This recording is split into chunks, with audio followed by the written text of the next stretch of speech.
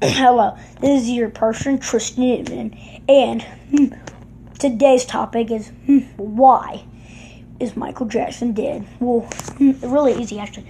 Drugs. But why did he do drugs, you asked?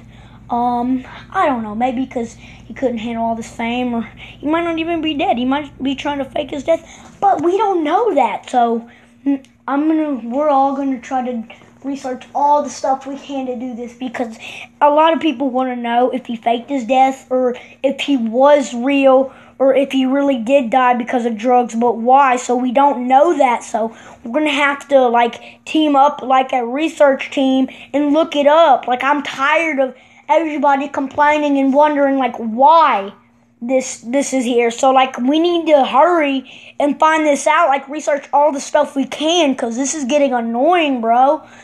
We're always talking about, why is Michael Jackson dead? Why is Michael Jackson dead? And they all say drugs. But why did he do drugs? Maybe because he didn't have a good life or something and he wanted to kill himself? We don't know. Listen to part 2.